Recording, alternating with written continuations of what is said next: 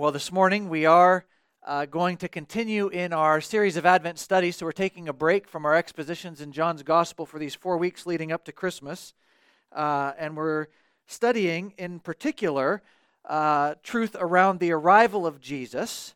And so like we talked about last week, the Advent, or the arrival of Christ, that we think about during the Christmas season, Advent brings with it two main elements for our consideration as we worship and as we meditate on these things during the Christmas season. The first element is that of celebration. So during the weeks leading up to Christmas, we want to say that our tone of life, our interactions with one another, the things that we're able to spend time doing together, these things take on a celebratory tone because we celebrate the reality that the God we serve is the God who keeps His promises.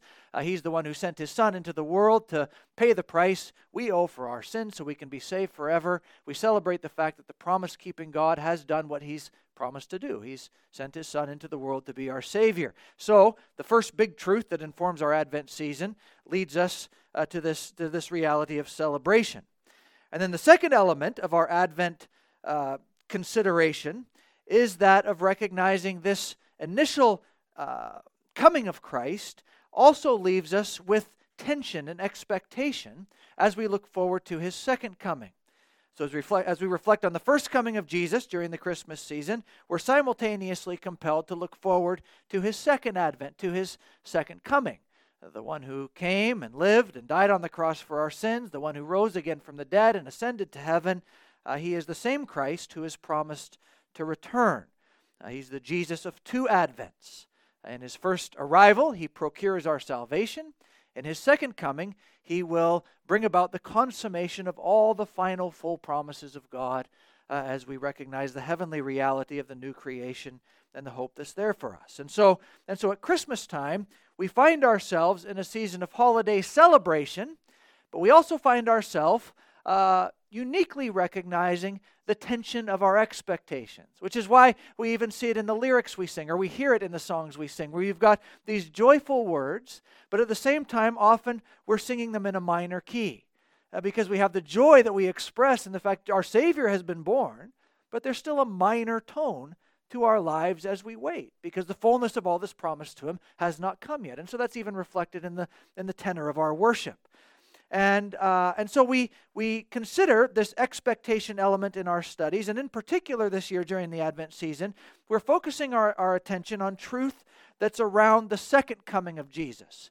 We often spend these Advent Sundays speaking about the first coming, and that's wonderful to do, but we also see the place for paying special attention to this expectation that is stirred up in us during this season for Jesus' return.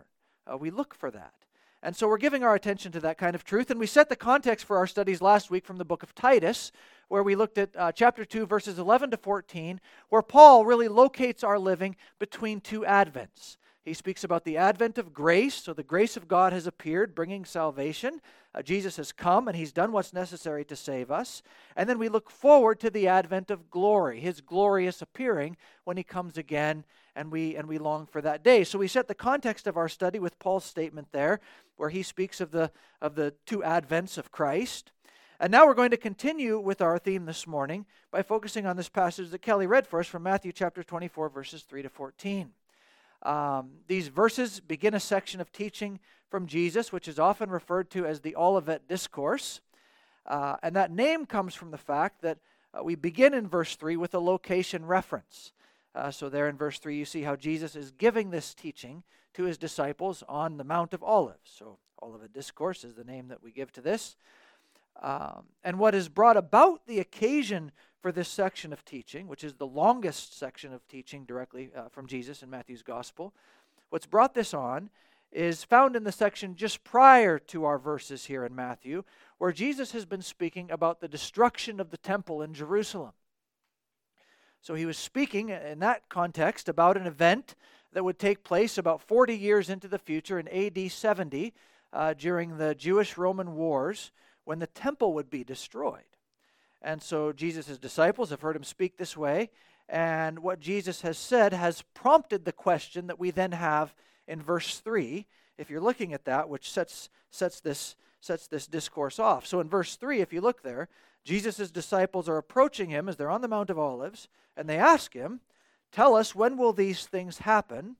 And what is the sign of your coming and the end of the age?"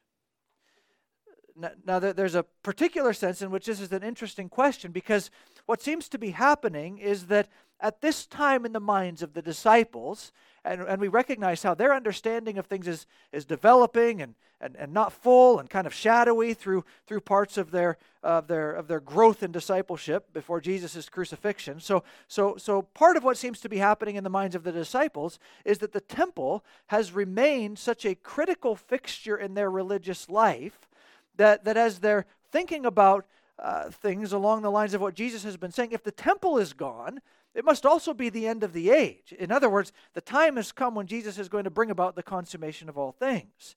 So for the disciples, at least at some level in their mind, these two realities seem to go together, the destruction of the temple and the end of the age. And Jesus will speak to events surrounding the destruction of the temple more specifically in verses 15 to 28 of this chapter, which we're not looking at today. But before he does that, he starts to address this end of the age aspect of their question. It's just interesting to note that the expression there in verse 3, the end of the age, that's used 6 times in the New Testament in total, once in Hebrews. All the rest of the occurrences are in Matthew's Gospel, and all of the references are referring directly to the consummation of all things when Jesus returns. So that's the context that Jesus is referencing here. And so following this question in verse 3, now in verses 4 to 14, Jesus speaks to truths his present disciples and his future disciples, us, need, especially if we're going to be concerned to be thinking about the end of the age and consider Jesus coming properly and in a way that spurns on our faith. And as we look at this, the nature of Jesus' response is not necessarily what we would expect, and it's certainly not the response his disciples would have at least initially been looking for. And so we can just think about this for a moment. Sometimes as a parent, you have the occasion to address the difference between what might sound like a really good idea to your child and what might be potentially a better idea in real life. I have noticed in my own life that wives have occasion to address this with their husbands as well, but we're not going to use that for an illustration today. We'll just think in terms of parents and children. So, for example, the question may come to you from your child, and instead of answering it in the way they would like you to answer it, you choose to answer it differently, and sometimes, believe it or not, that's not necessarily a very happy outcome for them. But that's okay, because sometimes as parents, we have to say something to our kids when they're disappointed in our answer. We have to say something like, I see the appeal in this. It actually sounds like a wonderful thing to do, but if I'm really going to be faithful as your dad right now, we're going to have to go this other direction. I mean, if I'm really going to do my job as your dad, I understand the fun that would represent or whatever it is, but we're actually going to have to do something different. Another response might be what you like, but this is the one we're going to have. Because it's the one you need. This is the response you need, which always really clears things up. And it's immediately just smooth sailing and eternal bliss. Everything is happy. But the principle stands that as parents who care for children we love, the answer we give might not necessarily correspond with what's hoped for when the question is asked. And we have good precedent for that as parents, because that's exactly what Jesus is doing here for his disciples. His disciples have asked for a sign that would indicate the end of the age. So in other words, Jesus, we would like you to tell us what we can be looking for so that we can know with greater predictive precision when you'll be coming back and all things will be consummated. And instead of answering that question in a way that the disciples had asked for, Jesus gives them an answer that's different. So just look down at this passage and notice how this goes. If you just let your eye run through the text, even before we get into some details, you notice that instead of Jesus saying, these are the signs that the end has come, Jesus actually gives them a whole bunch of signs, if you like, that the end is not yet. In fact, Jesus says that very directly in verse 6. These things are happening, and because they are, you can actually know that the end is not yet. And then in verse 8, these are just the beginnings of labor pains.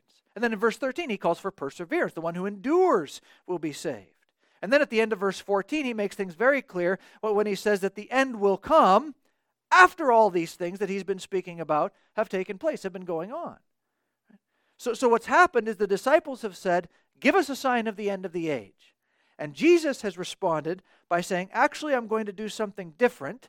I'm not necessarily giving you what you want, but I am giving you what you need. Right? I'm not going to give you a sign so you can predict the precise timing of my return. Instead, I'm going to give you the truth you need in order to wait faithfully for my return. So while his disciples want a tangible statement about precise timing, Jesus provides expectations that are ultimately designed to nourish faithful, expectant waiting. So we know as good parents give their child the answer they need. Jesus is our good shepherd. We have this example here from him. Here we discover that while a statement about exact timing might be what's desired on the part of the disciples, and quite frankly, we all might like that quite a bit if we could have a statement about exact timing with regard to Jesus' return. Instead of giving what's desired here, Jesus knows what we really need.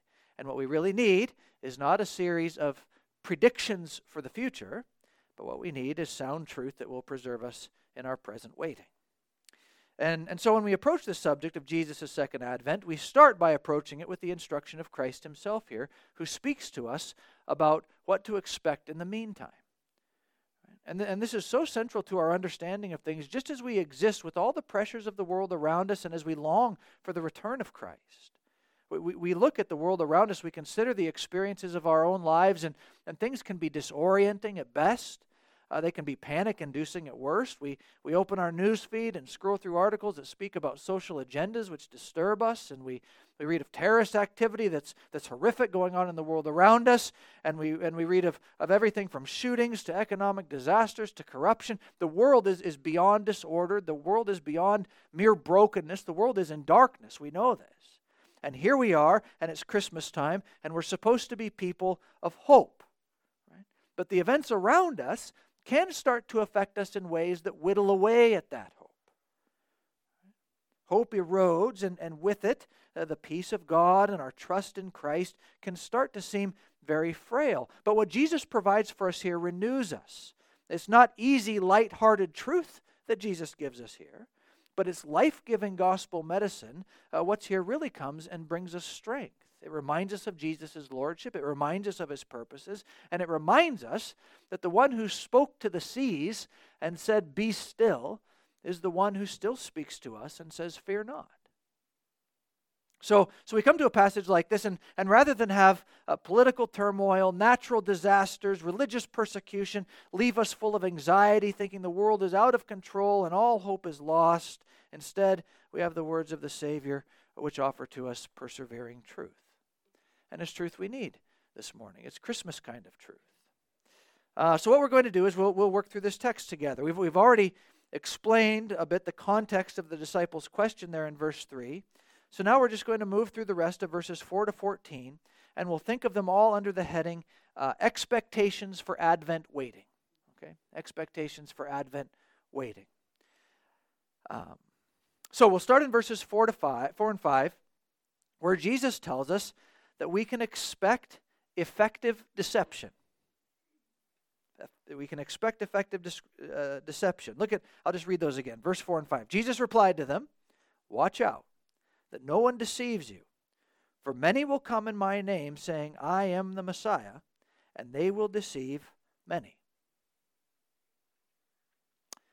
For some of us, we have the blessing of having certain people in our lives who we can always count on to tell us exactly the way things are. Sometimes we don't particularly like to hear it, but we know in our hearts we always need that person in our life, and we always benefit from their direct honesty. And in a sense, especially as we come to this passage, Jesus is that kind of teacher. Rather than just giving us a cheery assessment of what we'll face as we wait for his return, he provides necessary, honest truth, even though it's a bit sobering. And it starts with this: watch out for deceivers, he says. So Jesus is making it clear that while we wait for his return, some will come in Jesus' name with Messiah-like claims. Right? Jesus is addressing the fact that, for example, leaders will appear on the scene of history. They did in the first century. They do in our day. Leaders appear on the scene of history who attempt to take positions that Christ alone should occupy. Now in historical reflection, it's rarely directly obvious that this is happening. In fact, some of these kinds of folks even come claiming a kind of allegiance to Jesus himself. They can even come in his name, as Jesus says here. But what's in view here is what the Scriptures refer to often in other places as these kinds of antichrist figures, these individuals who appear on the scene of history and promise ultimate categories of relief and deliverance and flourishing, though ultimately they are deceivers because they are not the Christ. Right? Now, in most cases, they don't come right out and say, "I'm Jesus," right? But they do say things like, "The future is certain with me." Right? Your personal hope can be found in what I alone will offer. I will be the security that people need. Whether it's political figures or social campaign luminaries or God help us church and religious leaders. Right? These people come and say things like, "Hope is found with me." These people come that way, and they come very effectively. In the end of verse 5, Jesus says they will deceive many. Now, for those who really belong to Jesus, we know that those people are surely preserved. In fact, later on in this discourse, Jesus will speak about that, how his own are preserved. But these deceivers, they're effective, and we know they're effective because they garner people's ultimate hope, and we do see it going on around us. Right? Politically, we see it, no matter red or blue. If the one I voted for doesn't get voted in, it seems like the end of the world is certain. So we have this inclination toward false messiahs in our heart. Right? Or on catastrophic scales, as we think back down through history, we have men like Hitler who get whole nations to rally behind him because of some kind of demonic hope that he's offering. Right? On smaller scales, you have the public personalities that propound certain truths as being the source of ultimate relief and vitality. They assure us of a kind of victorious life beyond reaches of tragedy. But all of this is deception. And sometimes we see these things going on. The leaders that can attract so much attention, so much allegiance, so much hope is placed upon them. We see these things and we think, surely this is the beginning of the end. Right? Look at how things are spiraling. But then we remember the words of Christ and we recall the fact that this isn't the end. It's actually indicative that this is the period of waiting. The deceivers are going to come, see them for who they are. The Apostle John, he speaks clearly to the early church in his first letter and says, "So you have heard that Antichrist is coming, so now many Antichrists have come." Now, as we think about history and the grand scheme of things, we understand from Scripture that there will be a climactic expression of deception away from Christ as history unfolds, a climactic expression that no doubt will be recognizable to the faithful. The Scriptures teach us to expect it. But in the meantime, there's going to be many others, deceivers who promise to be the real Savior of people. And so when we see this, we're not surprised, because Jesus himself has told us to expect this kind of thing while we wait for him. So we expect effective deception to be out there. We're mindful of the fact that any ultimate hope offered that is not attached to the true revelation of Jesus Christ is idolatrous hope. It's counterfeit. Right? And that counterfeit hope was prevalent in the days of the early church, is prevalent in our day too. It's part of the time between Advents while we wait for Jesus' return. We can expect effective deception to be around. And then secondly, we can also expect, and things just get cheerier here, we can expect grievous worldwide conditions. So this is verses 6 to 8. If you look at those, we have grievous worldwide conditions there. You're going to hear Jesus says about wars, rumors of wars, verse 6. Nations are going to be rising against nation, kingdom against kingdom, verse 7. So Jesus is saying to us that while we wait for his return, there's going to be conflict-driven, international, bloody rivalry. Right? There's going to be wars, rumors of wars, nations against nations. And it's not just that these tragic situations exist on a national political level, but they exist in the natural world as well. In the end of verse 7, we read that there's going to be famines and earthquakes in various places. And so we look around and we remember our history and we see where things are at presently, and we nod our heads to all this, don't we? Wars, rumors of wars, yes, we see that, right? Natural disasters, yes, we see those things going on, and it has been going on. And what does Jesus tell us here in verse 6? This is so central. When you see these kinds of things, the end is not yet. So we recently had a pandemic. And we are currently aware of major war-torn conflicts actively going on in our world right now. And our news feeds are constantly warning of potential conflicts that haven't even begun yet. Rumors of more catastrophes abound. And what starts to happen? Well, what happens is that in some cases you have the folks who say the end must be near. In the conflict between Israel and Hamas, The war between Russia and the Ukraine, these things are no doubt horrific and devastating, and some will come along and say, surely that means that it's the end of the age. The world's almost done. I mean, look around. To which Jesus replies, actually, these are the things that mark out the fact that the end is not yet. The world's going on as the world goes on. Conflict, disaster, and all extraordinarily painful, but not unexpected, and not indicators of the end, but instead they're indicators that it's still the period of waiting. The end is not yet. Now, there's no need to start a YouTube channel talking about how this present event fulfills the final days prophecies of the world. No, Jesus, the King of all history, says these are the in the meantime things. These events are, by definition, what mark out the truth that we're not there yet. And so what does Jesus call for in the midst of these painful worldwide conditions? Well, the Scriptures call us to much in the midst of these things, don't they? But right here, Jesus has one specific point to drive home in verse 6. Don't be alarmed. Don't be shocked and frightened by these things. Because Jesus says these things must take place. In other words, the world moves forward, no doubt under God's judgment because of sin, but God's purposes and timing rule all of this. These are things that must take place. Our part is not to be alarmed by them. Now let's just think this out for a moment, because so often when we start getting into a study of end times and things of that nature, we find that we are constantly confronted with alarming kinds of teaching. Right? Sensational kinds of teaching. You listen to the podcast, you watch the YouTube, you read the book, you hear the preacher, and when you're done, how do you feel? Well, often our curiosity has been excited. But when we're done with those things, often we have a profound sense of anxiety that's built up in our hearts, don't we? Right? That being the case, just take note of what Jesus says here in verse 6. In fact, this applies for Christian believers to all the Bible has to say on such matters. When the Scriptures reveal truth about the end of time and the in-between time of waiting, the Scriptures never do so for the purpose of increasing our anxiety, but instead what's revealed is for the purpose of our increased trust and perseverance and peace while we wait. Jesus' own words here are in direct conflict with so much that's taught about the last days and his return. Do not be alarmed. Things go on, don't they? Things go on, and what happens? Isn't this all so scary? Don't forget to hit like and subscribe on my YouTube channel, right? But this is all so scary. Isn't this scary? Let me tell you how this fits in and that fits in, and chart and graph and code, and the boogeyman's coming, and all of these things. And what is Jesus saying?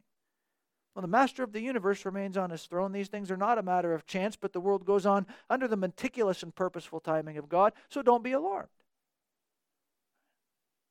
I'll just say this to you pastorally. Part of my job is warning. That's part of a pastor's job. Lead, feed, watch, and warn. That's a pastor's main job. Right? Part of my job is warning, and I need to do my job. So let me say this. If you find yourself listening to or reading about the present times and the end times and the teaching that claims to come from Christian perspectives, but leaves you worried and anxious when you're done listening to it, stop engaging with it, because it's not from Christ. The truth of Christ comes to us for the sake of building up our persevering trust and peace. When Christ's truth is done with us, we're stronger and pressing on with greater vigor. We're not shriveled up in the corner of a dark room rocking. Christ's truth comes with securing and stabilizing power for those who are His. And so when the world seems to be crashing down around you, do not fear, Jesus says. This is what things are like as we wait. And to hear something alternative to that is to contradict Christ's own word on the matter, and so we stop with that stuff. In fact, verse 8, Jesus says, these are just the beginnings of labor pains. Now, I don't know much about that, but I do know that the beginning of labor pains is not the event of childbirth itself. Right? I picked that up along the way. They exist before childbirth. They lead up to it. They're the 2 a.m. trip to the hospital because you think it might be time, but the doctor smiles kindly and says it's not time, you have to go back home. Right? The beginning of labor pains. Wars, rumors of wars, that's what this stuff is. It's part of the tension of the waiting. Okay. So Leon Morris, the scholar, he makes this comment. He says, each generation has its share of political and natural disasters, and each generation is tempted to think that its own experiences are somehow worse and of more ultimate significance than the sufferings of other generations. But it is not yet the end. At the most, such events can be seen as the beginning of labor pains, but the period from the first labor pain to childbirth may be short or long. So, see to it that you're not alarmed, Jesus says. In effect, he's really calling us to be Psalm 27 people. You know, King David, who certainly saw his share of significant conflicts. Psalm 27, King David writes this. He says, though an army deploys against me, my heart will not be afraid. I mean, wow. What if an army was after you? What would you be saying? Right? Be catatonic, probably. I would be. Right? Though an army deploys against me, my heart will not be afraid. Though a war breaks out against me, I will still be confident. I've asked one thing from the Lord. It is what I desire. What? Please don't let that army chase me anymore. No, it's not what he says. I've asked one thing from the Lord. This is what I desire, to dwell in the house of the Lord all the days of my life, gazing on the beauty of the Lord and seeking him in his temple. For he will conceal me in his shelter in the day of adversity. He will hide me under the cover of his tent. He will set me high on a rock. You see, when these things go on around us, we certainly express sorrow, we express lament. Sometimes the pain is very close to us. National and natural disasters leave us bereaved, but they don't leave us hopeless, and they don't leave us panicked.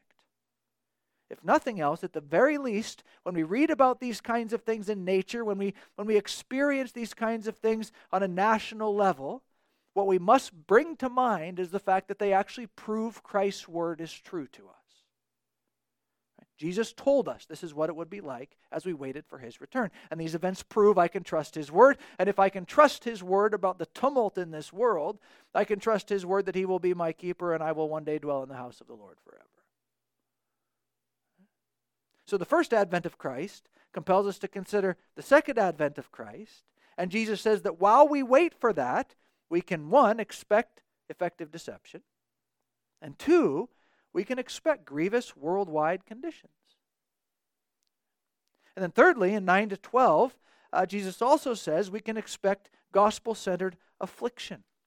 Gospel-centered affliction. If you look at verse 9, we have the verse starting with the word then in our English translations. And it should be noted that that Olivet Discourse has a number of exciting things written about it from a few various perspectives. And if you want to talk about all of those, that will be a coffee, or at least a coffee, maybe a sandwich kind of conversation. I suppose we could do that if you really want to. But getting into this, we recognize there are some little pieces along the way that can cause interpretations to vary. One of those is this then that's here. So sometimes that can cause an interpretation of events here in this chapter to be viewed as sequential.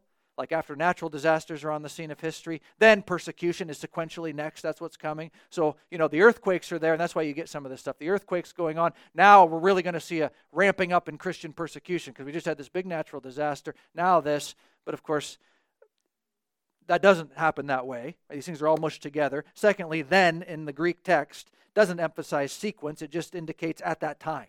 Right? So we might smooth it out to say something like at the same time. That's what's going on here. So we can't get too hung up on that kind of stuff. But again, that's more of a get coffee together conversation, but you need to know that. So in other words, Jesus is just speaking all about this period of waiting here. So in verse 9, Jesus speaks about persecution for his disciples. Jesus speaks of us being hated around the world because of his name. So from outside the community of Christ, there's deep trouble that can come while we wait. We don't need anybody to tell us that necessarily. We see that going on. We've experienced that probably to some degree. Right? Even in the workplace, in school, we recognize that there is a strange, off-putting tone toward those who are confessing Christ. It's just kind of there. Right? And of course, that can take place on very significant levels. It has down through history to the point that Jesus speaks about here of his disciples being killed. Right? So you've got this going on from outside the church. And then in connection with that, in verse 10, we read that within the community of faith, there's going to be those who fall away, betray other believers, and even hate one another. So there can be trouble within as well. Now we need to say something about this because this can start making us think, well, I was pretty sure that when Jesus saves me, that salvation he extends to me is fixed. No one can take my disciples from my hand. He says things like that. And now all of a sudden you have people here apostatizing and betraying others and hating Christians within the church. What's going on with this? But we have to see how this kind of activity is connected with what we read about, say, for example, in the parable of the sower and the seed. Right? You remember the seed, the gospel message, it falls on certain ground and it springs up with joy really quickly. right? Very excited about the message of the gospel, but then what happens? Well, the hot sun shines on it, right? And all of a sudden that excitement goes away when things become difficult, when things become hard. And what's proved is that this isn't actually somebody who's really trusting in Jesus. They got excited for a little while, but there's not a genuine rooted faith there. And we have that displayed here in this kind of situation where there are going to be some, as the persecution comes, as these things go on, as things exist within the church, these people are going to betray Jesus' true disciples, abandon the faith when things get heated. And so again, Jesus is preparing us for these kinds of things here. And then in verse 11, we have another reference to deception. So false prophets, they're going to rise up, deceiving many. So there are going to be those who might be tending toward a connection with Christ and his people. But false teachers ultimately lead them away from genuine faith. This is true historically. This is true presently. You know, it's countless the number of people the prosperity gospel has gathered, all those sensitive hearts, and enticed them away from the true Christ. That's something that's gone on to a destructive degree in our own age. Mormonism, Jehovah's Witness. Right, these things exist very potently still around us. Those who claim to have the Word of God but are ultimately deceivers and they lie. Right, false prophets. So in this time while we wait for Jesus, it will be marked out by these kinds of pressures. In fact, Jesus says in verse 12, as lawlessness multiplies, love will grow cold. The love of many will grow cold. Now, we hear the word lawless, and for us it's very civil sounding in terms of a civil law. For Jesus, he's speaking in terms of obedience to God's law and obedience to God's instruction. So in thinking about this, true allegiance to God and his will and purposes tends toward a general decrease culturally speaking. We just see that cycle through history, right? It was true in ancient times. It's true in our own times. There's just a tendency in our fallen human heart as manifested in culture at large that while there are genuine revivals, the gospel goes forward with power, then there's this decline that takes place. There's this going away from the truth of God. It's happened all through history. And as a result, many grow cold in their love for God when that takes place. Again, we remember the parable of the sower and the seed, the message of the gospel that falls on all kinds of ground, and all kinds of ground seems to have a response to it at first, even a positive response, but it's only the seed that falls in the good soil that grows fruitfully, and we see this around us. Right? The pull of social norms that are contrary to God's truth can be so attractive. And so then there are those who once maybe displayed an interest in the things of Christ, an interest in the Word of God. All of a sudden they're pulled by those new social norms away from that, and their love for God, their love for that truth grows cold. The language here is actually of embers that burn out in a fire. Right? So they're enticed away from faithful believing. However, not all people are affected that way. Jesus says here, the one who endures to the end will be saved. All through the Scriptures, the genuine mark of a Christian believer is final perseverance. That's not to say we never encounter difficulty, but it is to say that ultimately our hope is resting in Christ, and whatever might steal that trust away will not have the upper hand in our lives, because the Lord will preserve us, and as he does, we'll press on. And that's what this truth Jesus is giving us, is helping us to do. It's preventative medicine, isn't it? Jesus is saying, know what it's going to be like while you wait, so that you can be watching for these things, so you can be careful, so you can be prayerful and vigilant and remain engaged in the community of the saints in a meaningful way. It is no small thing to persevere in the faith, but by God's help we do. And in a world that we know so often calls us away from that, it's so enticing for our love to grow cold in many different ways. We have the phraseology all around us, things like speak your own truth, which is so contrary to Christ's call to die to self. Right?